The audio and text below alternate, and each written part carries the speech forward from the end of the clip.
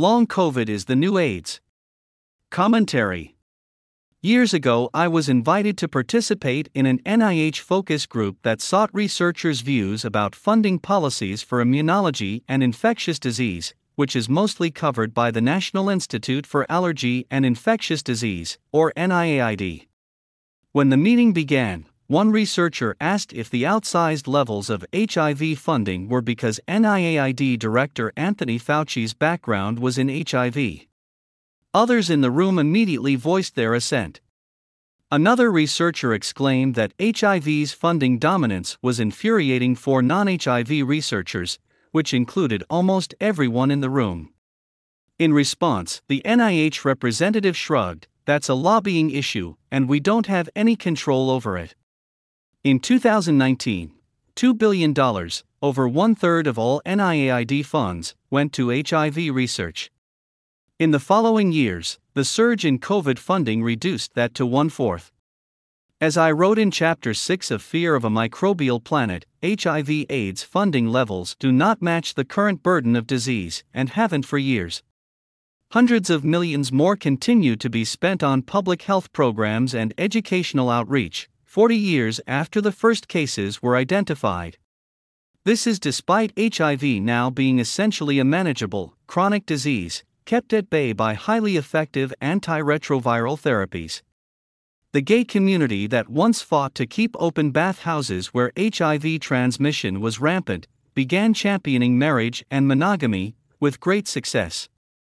Meanwhile, the global burdens of diarrheal, respiratory, and tropical diseases continued to dwarf those of HIV and other STDs.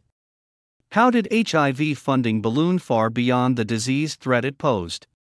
Like COVID, the early days of the HIV pandemic were characterized by media and expert-driven alarmism. Familiar faces like Robert Redfield, Anthony Fauci, and William Hasseltine threw gas on the panic fire with claims of heterosexual and even household transmission.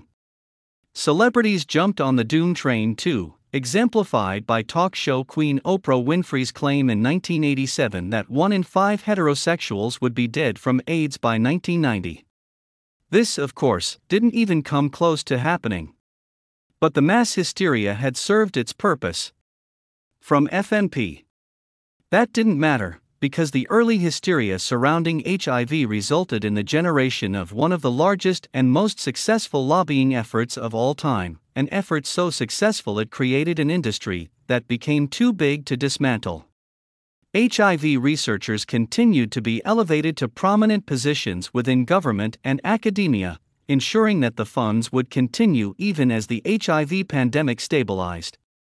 Just like with the creation of a massive government agency, the original purpose of the HIV research community was diluted and replaced with the sole motivation to retain and increase money, power, and influence. This explains why when the COVID pandemic hit in 2020, the 3 top advisors, Robert Redfield, Anthony Fauci, and Deborah Birx, all had backgrounds in HIV research. They had risen to prominence as a part of the HIV industrial complex which with no other field could compete. More from FMP. The HIV industrial complex, as I jokingly refer to it, is a funding behemoth that could only be replaced by something much bigger and more urgent, in this case a new institution built around a broad and non-selective virus that wouldn't just terrify people about sex, but would make the very act of breathing in the presence of others suspect. Since some who had promoted or at least permitted unreasonable fears about HIV had been rewarded for their actions, they would take those lessons and follow much of the same playbook for the next big pandemic. Fear-based messaging, exaggeration of risks for low-risk populations, amplification of anecdotes, distortion of statistics and scientific data, and the abandonment of evidence-based medicine for the appearance of safety. All were front and center for the SARS-CoV-2 pandemic. From 2020 on, researchers knew COVID was now the most lucrative game in town, which was quickly reflected in published research, with an avalanche of papers that Stanford professor John Ioannidis called the covidization of research, noting that 3.7% of all science papers published from January 2020 to August 2021 were COVID-related, over 200,000 total. Authors of COVID articles represented every field, including fisheries, ornithology, entomology, or architecture. The last holdout, automobile engineering, came through in early 2021. Since COVID didn't have the same slow incubation time and 100% fatality rate that early HIV did, a massive sustained COVID industrial complex was going to be a harder sell, even with all of the hysteria, doom-mongering, and misinformation served up by the media and their preferred experts. With the pandemic ending and SARS-CoV-2 entering an endemic phase with milder variants, how could officials clamoring for more money, power, and influence keep the gravy train rolling? The answer to all of their prayers was long COVID. As I've written previously, long COVID consists of anything bad that happens after you've had COVID. Since billions of people ultimately got infected, this includes a sizable number of strange occurrences. Even unexplained tooth loss was blamed on COVID. The broad and nebulous definition of long COVID is compounded by studies that relied on self-reported symptoms, which could introduce bias.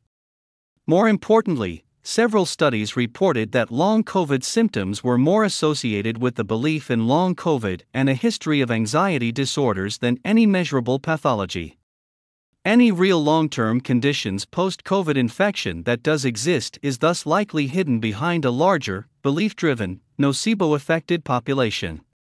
These glaring limitations haven't stopped the groundbreaking of the long COVID industrial complex, which was announced by HHS Secretary Javier Becerra on July 31. Not surprisingly, HHS officials issued my accurate name for the more official-sounding Office of Long COVID Research, created as part of the $1.15 billion 2021 Recover Initiative. Thus, the cornerstone of the long COVID industrial complex has been laid. With all of that money up for grabs, newly minted long COVID researchers will be scrambling to confirm long COVID is a nefarious condition that affects as many people as possible in as many ways as possible. The HHS announcement has already teed up the rationale.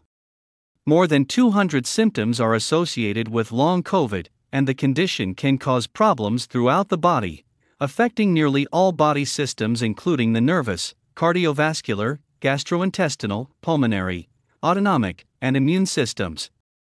This says a lot more about the Recover Initiative than it does about long COVID. If everything can be blamed on long COVID, then nothing can be blamed on long COVID. It's all confirmation studies from here on out. But since the COVID pandemic has ended and HIV continues to threaten at-risk populations without access to medicine, the actual need for HIV research will remain greater, while concerns about long COVID among the public will fade. Just don't tell that to HHS officials. They don't want to hear it, because they are determined to build a long COVID industrial complex that, like its HIV-associated predecessor, is too big to fail. Originally published on the author's Substack, reposted from the Brownstone Institute.